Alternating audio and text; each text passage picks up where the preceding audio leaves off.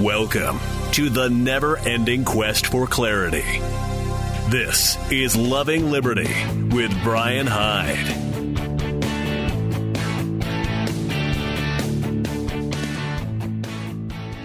Well, hello there, and welcome to Loving Liberty. Glad you could join me. It is Monday, the 10th of February. I should probably start by saying happy birthday to my older sister, Tammy. I'm not going to say how old she is. We're past that age where acknowledging the numbers becomes important. She's already established that she is the dominant sibling. She will always be a couple of years ahead of me. And besides, the birthdays come and go so fast. It's almost like rubbing it in. Hey, happy such and such birthday. Nonetheless, I'm glad you could join us today. I'm going to start with a little bit of outrage. I hope you don't mind, but this one has been gnawing at me all weekend long. Ever since I saw the article by Christian Britsky, I hope I'm saying his name correctly, on Reason.com. Here's the headline. You're going to understand why this gets my blood pressure up. Undercover cops hired 118 handymen, then arrested them all for not having licenses. I've talked about this kind of thing before. And once again, this is the great state of Florida, where undercover sheriff's deputies posing as homeowners hired handymen to come in and paint, install recessed lighting, or do other tasks that require licenses. And then they arrested them. But if you think, well, these guys shouldn't have been out there doing work without a license, listen to how this was done, and then help me try to reconcile with how does this square with the concept of government that exists to protect the rights of its citizens? Check this out. The residents of Hillsborough County, Florida, can sleep safely tonight following the arrest of 118 people for performing unlicensed contracting work as part of a Hillsborough County Sheriff's Office sting known as Operation House Hunters.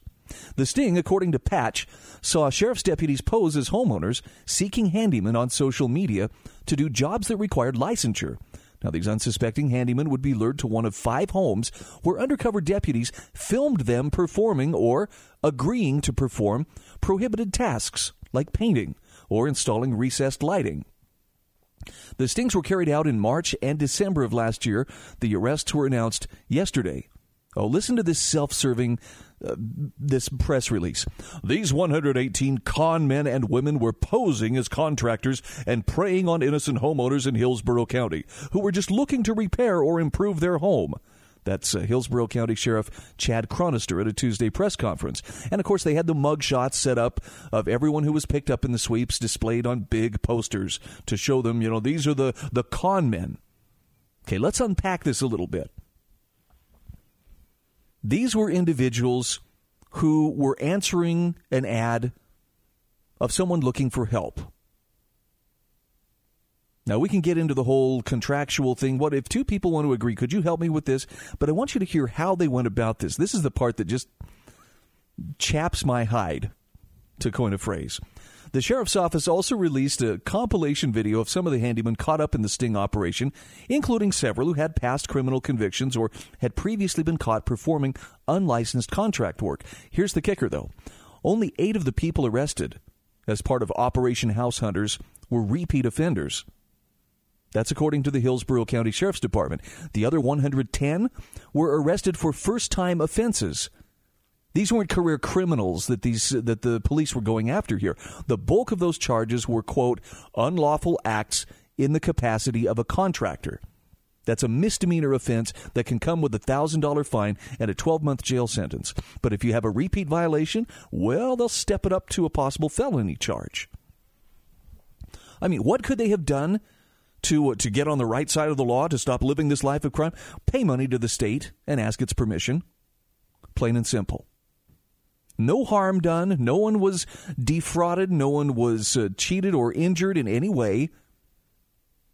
They created criminals out of thin air. Now, the fact that they got a few former criminals or people with past criminal convictions, does that really surprise you, considering that if you have a criminal conviction on your record, particularly if you have a felony, it's not easy finding work. Most of the work you're going to find is going to be menial. It's going to be, manual labor. And no surprise, you're probably going to find yourself having to work with a bunch of other, convicts or former convicts as well. It's like once you're on the electronic plantation, there is no way off. Now, Leslie Samus is a criminal defense lawyer in Tampa, Florida. She's represented clients caught up in these sting operations. She says, well, okay, it's not surprising that maybe they got a few convicted criminals. But she says the real con men that are trying to trick homeowners are usually too experienced to get caught up in one of these types of sting operations. So these stings tend to catch someone who just crosses the line in an unsophisticated way. Frequently, she says, officers will hire a handyman on the pretext of performing work that doesn't require a license, and then during the course of the job, they'll ask him, hey, as long as you're here, could you do something like, could you help unhook this toilet or lay some tile? When the handyman says no, she says, then the undercover detective moves the conversation to something else and comes back to the question later in a different way. Samus says by the time the handyman gets to the location, they want to make the homeowner happy. They end up agreeing to perform work they didn't intend on doing when they first arrived, and the undercover detectives are just creating a crime that probably wouldn't occur otherwise. That's the part that just makes me go, it's wrong. That is an abuse of power. Now, using stings to nab unlicensed contractors isn't unique to Hillsborough County. Cops and regulators have conducted similar operations in New York and California, even in my home state of Utah. They've done this before and brag about it. This generated nearly $100,000 in fines. Yeah, and it's probably a lot easier than going out there and trying to do real police work and find real criminals who've actually measurably harmed someone else or their property. So it brings us around to the subject of occupational licensing. Whether it's of contractors or hair braiders, it's often much more about protecting incumbent businesses and government licensing revenue than it is about safeguarding the welfare of consumers. Operation House Hunters, says Christian Britsky, is a perfect illustration of this, with cops going to great lengths to manufacture licensing law violations that either wouldn't have happened or wouldn't have produced unsatisfied parties. The more law enforcement spends in trapping handyman, the fewer personnel and resources they have to devote to deterring other, more serious crimes. I mean, if you're okay with that, just at least be honest enough to say, well, really, I don't want to go after, meth dealing, 1% motorcycle gang members. These handymen, I might be dumb enough to actually hire somebody. Yeah, it's kind of outsourcing responsibility to the state. Samus says these sting operations rake in big money in fines and court costs. Catching real criminals actually committing a crime is much harder.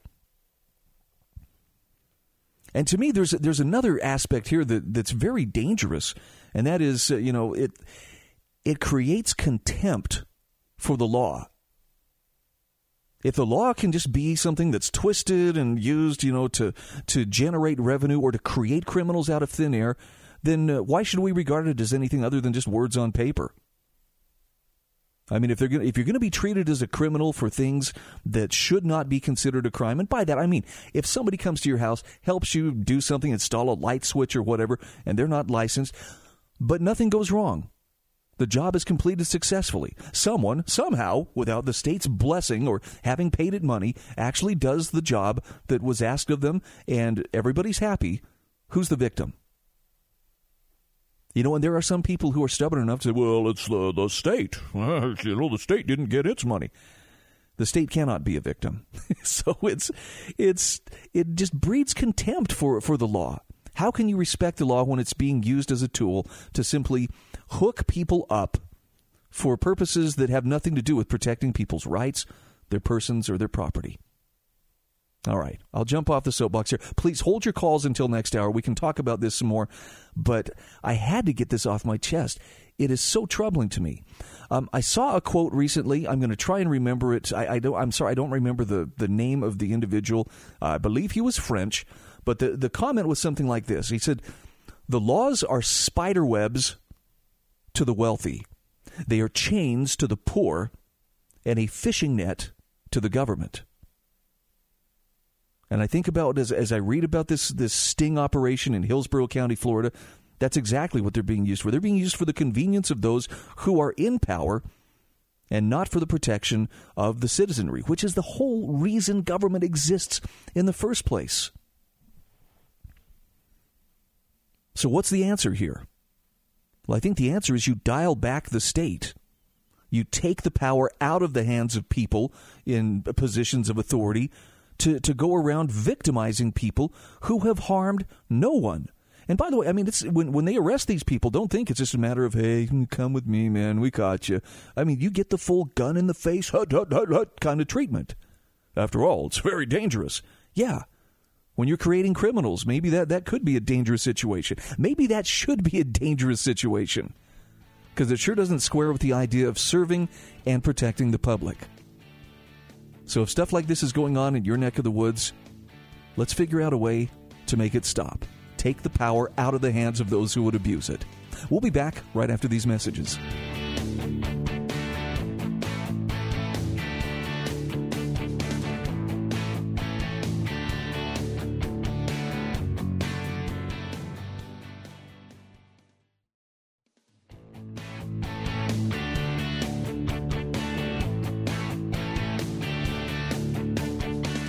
All right, welcome back to Loving Liberty. I'm Brian Hyde. Please hold your calls until the next hour. We do have a lot to talk about today. And last week, I mean, look, this has been a very eventful year, right? I mean, we have volcanoes popping off around the world. We have the coronavirus going on. We have, of course, the impeachment intrigue and acquittal and the State of the Union and Mitt Romney. I'm sorry. There's so much going on. Does it not seem like last week was kind of a crazy week in a year that just started out crazier than most? That's the perception that I have. And I got to tell you, I'm seriously worried about the mental health of a lot of people, myself included. And I keep myself at arm's length from a lot of the political intrigue. There aren't politicians living in my head. I don't go to sleep fretting over Nancy Pelosi or Donald Trump and what they may have said or what they may have tweeted. That's a very deliberate choice on my part. But I sure encounter a lot of people in the course of a day's work or just even, browsing social media or even out just having conversation around town. There are a lot of folks who I feel like they're on the edge mentally. They're in a fragile place. And I'm not saying that to be mean or superior to them. I'm sincerely worried because they appear to be on the verge of losing it. I wanted to share a couple of thoughts with you from Caitlin Johnstone. This is from last Friday. She says 2020 is going to get much crazier, and her advice is prioritize your mental health. So for what it's worth, consider this. She says the outrage over the Iowa caucus scandal has continued to burn white hot as more and more establishment manipulations against the Bernie Sanders campaign come into view. At the beginning of a CNN town hall with Democratic presidential candidate Pete Buttigieg, immediately following the network's town hall with Sanders, the event's host Chris Cuomo announced that 100% of the caucus results were now in, and the former South Bend mayor had narrowly won the contest. Now, those results had been announced by the Iowa Democratic Party moments before Buttigieg's town hall appearance. And Caitlin Johnstone says there is no reason for anyone, let alone a major news outlet, even CNN, to believe that these results are legitimate. They're full of easily demonstrable errors and discrepancies which have been highlighted by both the Sanders campaign and the New York Times, and those things have yet to be addressed. Furthermore, she says Sanders has a perfectly legitimate claim to the win, given the undisputed fact that he received thousands more votes. Now, this is without even getting into all the other extremely shady shenanigans with the now infamous Shadow app, whose crash has given the media days to sing Buttigieg's praise, which in turn has given him a major polling bump heading into New Hampshire. But she says Chris Cuomo, Fredo to his friends, who's the brother of a Democratic New York governor and the son of another Democratic New York governor, declared Buttigieg, because of his establishment grooming and alt-centrist ideology, is beloved by billionaires and spooks, the winner anyway. In front of millions of people, while Buttigieg was standing right there in the spotlight, immediately after the, quote, results were released. Now, we're going to talk a little bit more in the next segment about the mess, the debacle in the Iowa caucus and what we can learn from that. But the point that Caitlin Johnstone is trying to bring home here is we're watching a major U.S. election being rigged in real time right in front of our faces. And it's intense. And it's just getting started. I mean, think back to the 2016 race between Sanders and Hillary Clinton. The Iowa caucuses saw some suspicious activity, and there was a little controversy over improbable coin toss results, but there was nothing like the furor we've been seeing over Iowa for the last several days. It wasn't until the Nevada caucus that things really started getting crazy in the 2016 race. And we're still a couple of weeks out from that this year. So she says we're way ahead of schedule in terms of emotional intensity tied to this presidential primary race, and possibly at a more heated point after the very first 2020 primary contest than at any point in the 2016 race between Bernie Sanders and Hillary Clinton. And it's only going to get crazier from here. She says, and that's just looking at the U.S. Democratic presidential primary. Later this month, we've got the beginning of Julian Assange's extradition trial. We've got the OPCW narrative managing its own scandal by smearing the whistleblowers who revealed that the U.S., U.K., and France almost certainly bombed Syria in 2018 under false pretenses.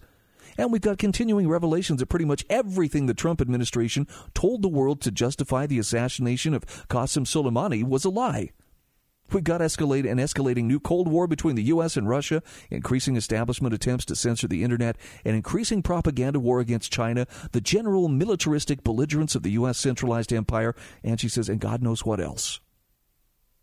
So she says, as I called it back in November, things are going to get weirder and weirder throughout the foreseeable future. We're coming to a point in history where the only reliable pattern is the disintegration of patterns, and 2020 has come storming out of its corner, swinging for the fences to establish this pattern with extreme aggression. We're not going to hit a point of stability or normality this year.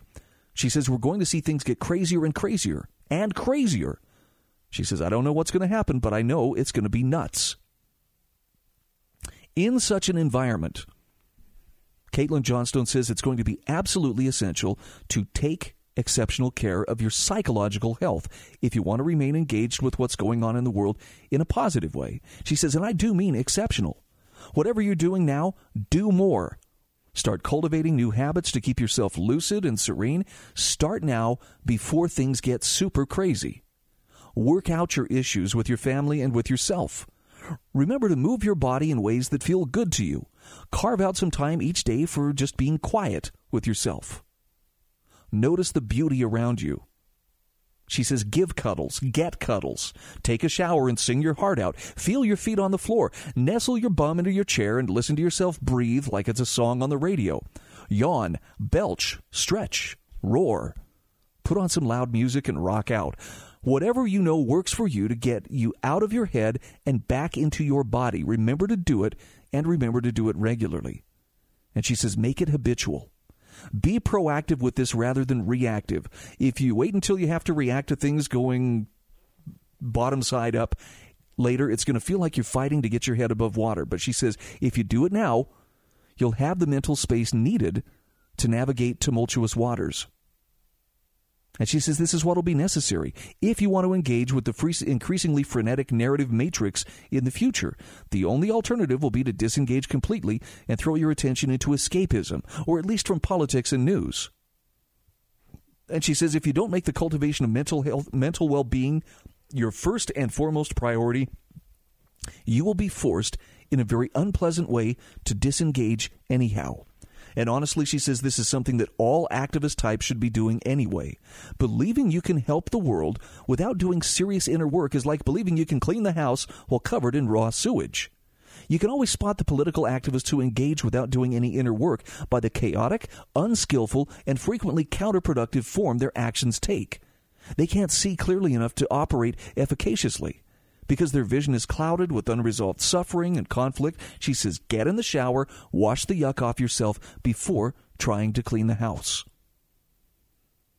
Now, in her case, she leans pretty hard to the left, but she says some of her readers want a Sanders insurgency in the Democratic Party. Some support third parties or independents. Others eschew electoral politics altogether and endorse other approaches to pushing for real change. But she says, in her experience, you all care deeply about the world regardless of your preferred path toward doing so.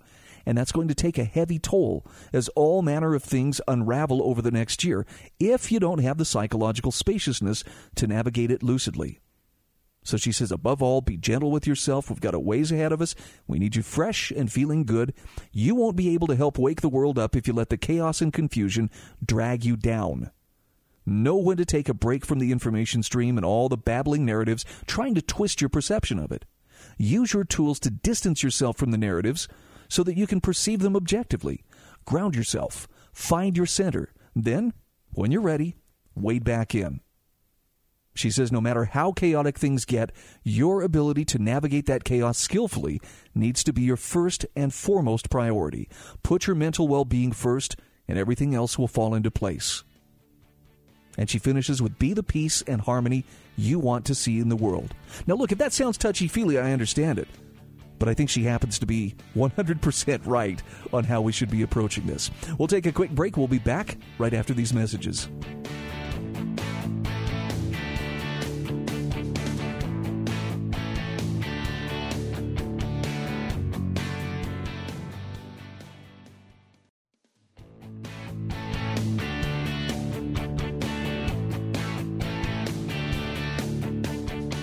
Hey, welcome back to Loving Liberty. I'm Brian Hyde.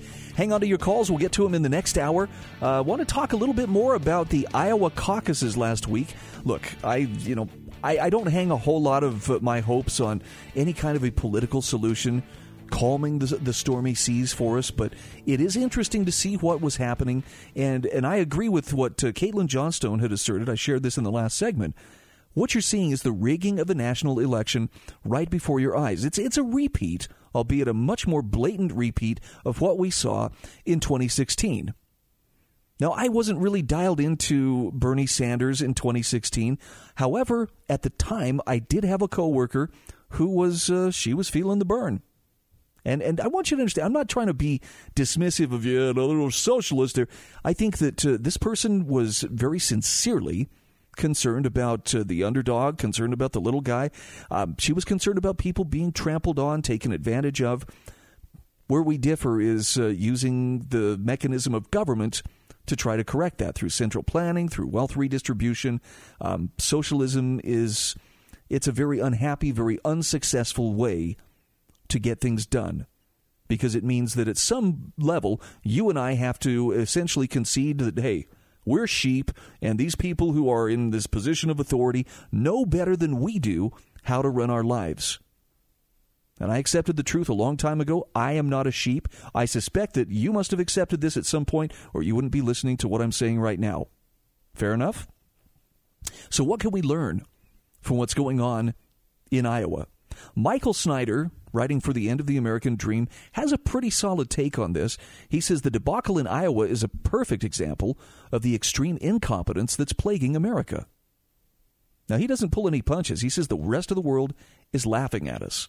After what just took place in Iowa, we certainly do not have any right to lecture other nations about how to run their elections. It was a dumpster fire of epic proportions, and the entire globe is talking about it. Apparently, the Democrats have decided to run their elections the same way that they run their cities. The Iowa Democratic Party had just one job to do, and they failed in spectacular fashion. Collecting voting results and reporting them to the public shouldn't be complicated, but these days incompetence has become the norm. From one end of the country to the other, it seems like people are competing to see who can be the most incompetent. And he says our population is becoming more dumbed down with each passing day. So the debacle in Iowa is being blamed on, a faulty app? He says, I suppose we shouldn't be surprised. After all, just about everything that we put on our phones and computers these days must constantly be fixed or patched due to endless errors. Well, this app that the Democrats were using did not have to be complicated. It simply needed to accurately relay data from the precincts to the Iowa Democratic Party. But thanks to a, quote, coding error, that did not happen. Here's the quote. Due to a coding error, the app created by a company called Shadow Inc. wasn't reporting the correct data, according to the Iowa Democratic Party. That error resulted in the Democrats delaying all public reporting of the results of Monday's caucuses and has sown chaos and confusion in a hotly contested and deeply important primary. End quote. So after all the hot air that the Democrats have been blowing about the integrity of our elections, you would think that they would have their act together for the 2020 election, says Michael Snyder. But he says instead they just showed the rest of the world what not to do. And it isn't as if this was a complete surprise. According to CNN, it was clear well in advance the app was not working properly. CNN said precinct captains from across Iowa began realizing days before the caucuses that the app wasn't working properly. Some complained to their county party leadership. Others said nothing and just hoped that it would work at the needed moment, and some planned to just call in their results, as has been done in the past. And most county party chairs openly worried about the lack of training on the reporting system. Well, says Michael Snyder, in fact, only about 1/4 of all precinct chairs were able to successfully download the app. CNN says only a quarter of nearly 1,700 precinct chairs even successfully downloaded the app, according to a Democrat familiar with the matter. I tried to get it to work, said Jane Podgorniak, the Worth County Party chair. I tried and tried. Well, Michael Snyder says there never was any training for the precinct chairs, and there was mass confusion among local party officials. In Polk County, the chairman of the Democratic Party told his precinct chairs to simply call in the results, but that didn't work either. This is from the New York Times. So last Thursday, Mr. Bagniewski, the chairman of the Democratic Party in Iowa's most populous county, Polk, instructed his precinct chairs to simply call in the caucus results as they had always done. But during Monday night's caucuses, those precinct chairs could not connect with party leaders via phone. Hold times stretched past 90 minutes.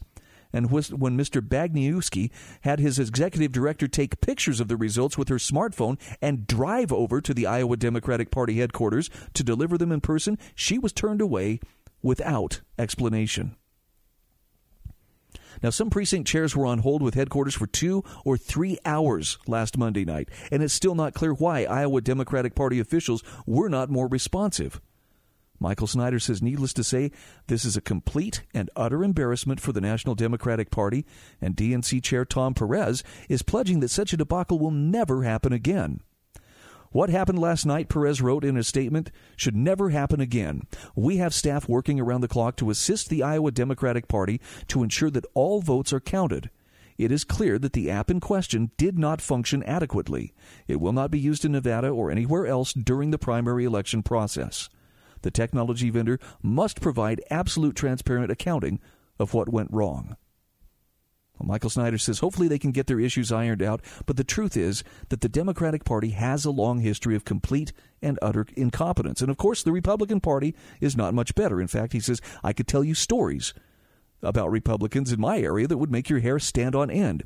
Sadly, the truth is that we have become a raging idiocracy where people can't seem to do much of anything right. At one time, we were a shining example to the rest of the world. But today we are a horde of entertainment-addicted zombies that never learned what it meant to grow up and act like adults. For example, just consider what's happening at one of our most prestigious universities. Students at Yale University are being encouraged to participate in a variety of programs offered by the chaplain's office, including a weekly cookies and coloring hour and a campus bouncy castle during nice weather. The children's activities are promoted as opportunities for adult students to relieve anxiety and disconnect from technology at the Ivy League institution. I'm just letting that sink in for a second. It's like we want to be perpetual infants. Sit on the curb and cry until someone brings us cookies and milk. Michael Snyder says the more mindless our entertainment, the more we like it. The number of alcohol-related deaths has doubled over the past 20 years. The suicide rate has soared to a record high, and we are taking more legal and illegal drugs than ever before. In just about every category of immorality you can possibly imagine, we are leading the world, or in very close contention for the top spot. We are a complete and utter mess, and we are on a road that inevitably leads to national ruin.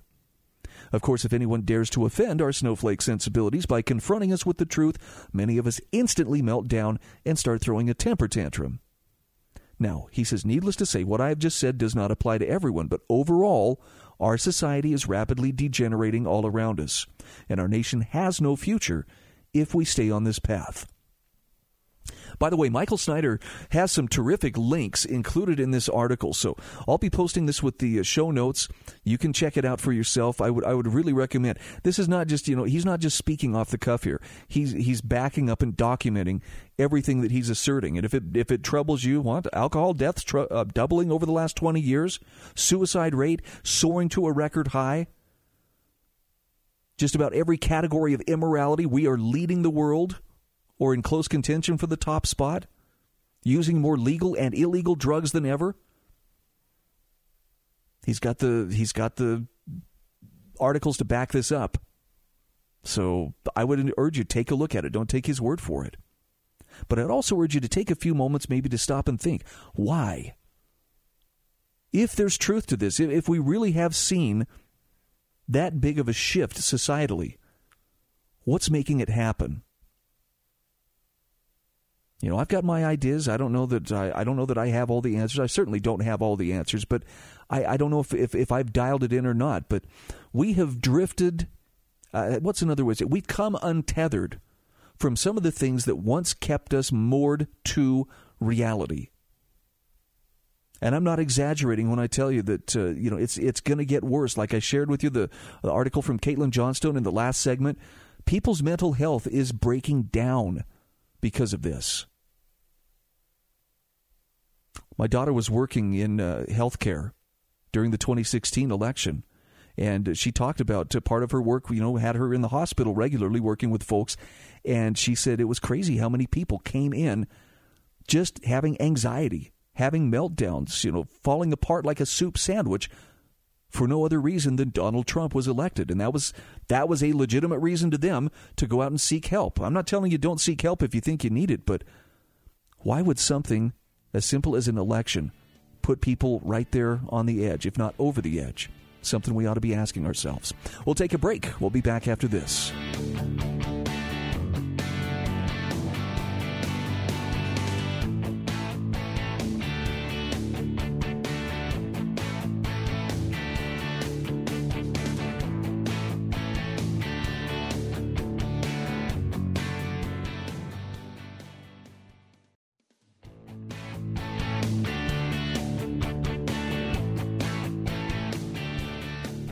Hey, once again, welcome back to Loving Liberty. We are in the home stretch for our first hour today. Again, hold your calls. We'll open up the phones coming up in hour 2. Look, I hope it doesn't sound too negative, and I hope it doesn't sound like I'm being judgmental when I've spent some time today talking about the mental challenge that is ahead of us in keeping your sanity in a world that's rapidly coming apart at the seams. I don't want to talk about it from the standpoint of, I'm so far above this, and, this is for you little people, or you people who are weak. You're the ones who have to deal with it. No, I find myself, again, having to sit back and really think, what am I going to focus my finite amount of moral energy and mental energy on in a way that doesn't drive me up the wall? And some days it's easier than others, and other days I want to escape. I can't be the only person who has that fantasy about there's got to be a quiet place somewhere, 40 miles off the main highway at least, where I can go and just ride out what appears to be a very large coming storm in relative peace and security. I want to do it. Got to be honest, man. If I could disconnect from society and just let this mess go down the toilet without me, I would gladly let it go. But I suspect that I wasn't born to sit on the sidelines and just passively watch stuff happen. I think I have a role to play. I think you have a role to play. And that means we've got to be where others are. We've got to be able to engage. We have to be willing to risk in order to be effective advocates for truth and light. And if that sounds lofty, well, so be it. But I think that's how I would like to spend my life. In fact, let me take just a moment here. I'm going to brag on my friend Sam Bushman, who is the operator of the Liberty News radio network, as well as the host of Liberty Roundtable. Sam is an incredible guy. He runs at an intensity that is just, it's beyond belief. Unless you've met him, you'd have a hard time appreciating how much this guy is doing in the course of a day. He works a full-time, IT job. He's a genius when it comes to computers and writing software and technical stuff. He is just absolutely on top of it. That's his full-time job. In addition to being a father, he's got a nice large family, and he is an engaged father who's active in the lives of his children and his grandkids, and he's also a tireless advocate for liberty. And you can hear that every morning. He's on the Loving Liberty Radio Network every morning between 7 and 9 a.m. And Sam does all of this having been completely blind his whole life. Now, I don't even know. Look, I make excuses for, well, I'm not good at math, and I'm slow in so many things. There's stuff I don't understand, or I just tire easily. I don't know what the case is. But something I've heard Sam say that just resonates with me is he is determined to use his life in the cause of liberty. And I mean as service to God, as part of his gratitude to his Creator. And I think that's an attitude that would actually benefit more of us if we would adopt it for ourselves. You don't have to be a Sam Bushman. There can only be one. He's like Rush Limbaugh. He's an authentic character. He is the real deal. But you can be your most authentic character. But it takes work.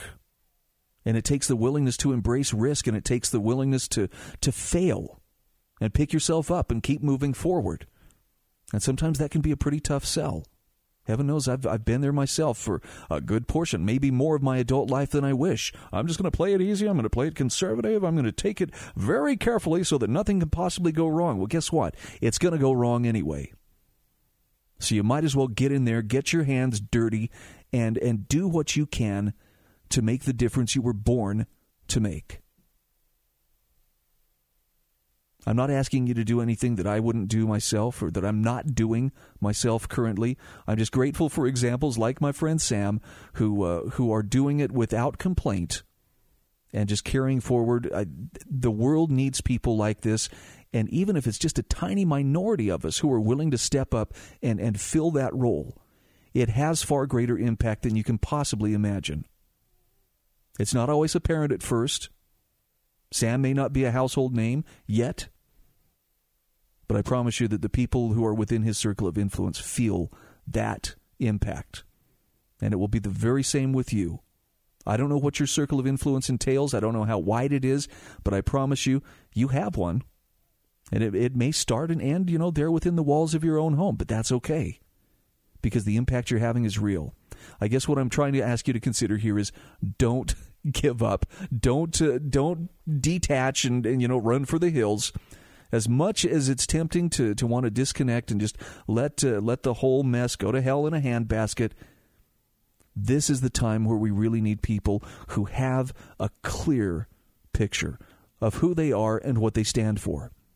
And it's surprising. They're not always going to take the form that you think. They're not always going to be somebody who holds a PhD or someone who dresses in a business suit or someone with immense wealth. Sometimes it's by the simple things that really great things are accomplished. And by simple things, I don't mean necessarily, well, this person inspired this form of public policy or, built this hospital or did that. I'm talking about simple things like a person who knew this is the time for me to offer a prayer to God Almighty for help in this situation or for direction in this particular situation. And that spelled the difference. Sounds kind of out there, right? I totally get it. But I also believe it with all my heart, or I would not do the things that I do on a day-to-day basis. Had a conversation actually last week. This was just a social media conversation. I had shared a few thoughts about Rush Limbaugh getting awarded the Presidential Medal of Freedom, and it was actually a very touching thing to watch. And I had to give credit to Rush for his influence in my life. Now, look, there was a time when he first came into the talk radio scene, and I think it was in the early 90s that he more or less exploded as a syndicated talk show. And I would give the guy credit. He brought talk radio, or AM radio particularly, back to life. He gave it a boost that has lasted for nearly 30 years now. And it has been just amazing And so I think he rightly deserved to be recognized for that. I credit the guy for showing me that it was actually fun to learn to think for myself. And there came a point where eventually I outgrew what Rush had to say. That doesn't mean that he was wrong and I was right and I'm better than him. It just means that there came a point where I could ride that bike on my own. And you know what? The direction it took me was different than the direction that Mr. Limbaugh was doing. And so I gave a little homage to him and just said, I appreciate that. And I think that was actually a well-deserved recognition for him and for what he has done. There are other people I know of as well that, he was the start for them thinking for themselves, learning to think clearly and independently. Whether they ended up agreeing with him in the end or not is irrelevant. He helped us take those first few steps on that path. And a friend of mine who's worked in music radio for many years and is very talented at what he does says, well, I thought about getting into talk radio, but, I could never make it work around here because, I don't think I could, I don't think the people would listen to me. I'd have too poor ratings. And I said, well, sometimes ratings aren't the only consideration. And I got the predictable response, well, now somewhere a general manager is losing their hair over what you just said. Ratings aren't the most important thing, but there was a time I believed that they were. But that was a time where my livelihood depended upon impressing my corporate overlords enough to keep them paying me a paycheck.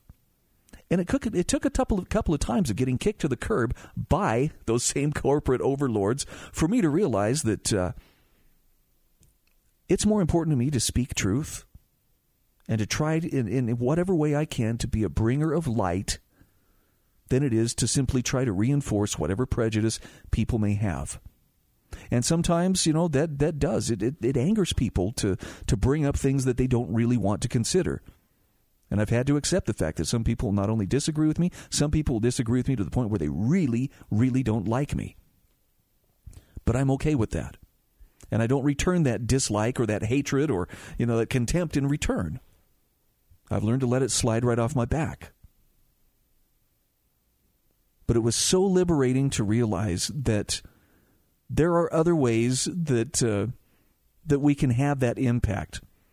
And, playing to, reinforcing what people already think, that is certainly a way to build a great audience. And I've done it before. I've seen how it works. And throwing red meat, by the way, it's, again, proven tactic. I'm much more interested in being a source of truth and light to the best of my ability for those who are seeking such things. The fact that you're listening to me right now tells me that you're one of those people. I hope that what I'm giving you is offering some kind of value to your life. That's why I do what I do. Well, there's the end of it. That's my summer essay. Why I Do What I Do by Brian Hyde. We got to wrap things up. We got to take a quick break. We'll be back next hour with your phone calls.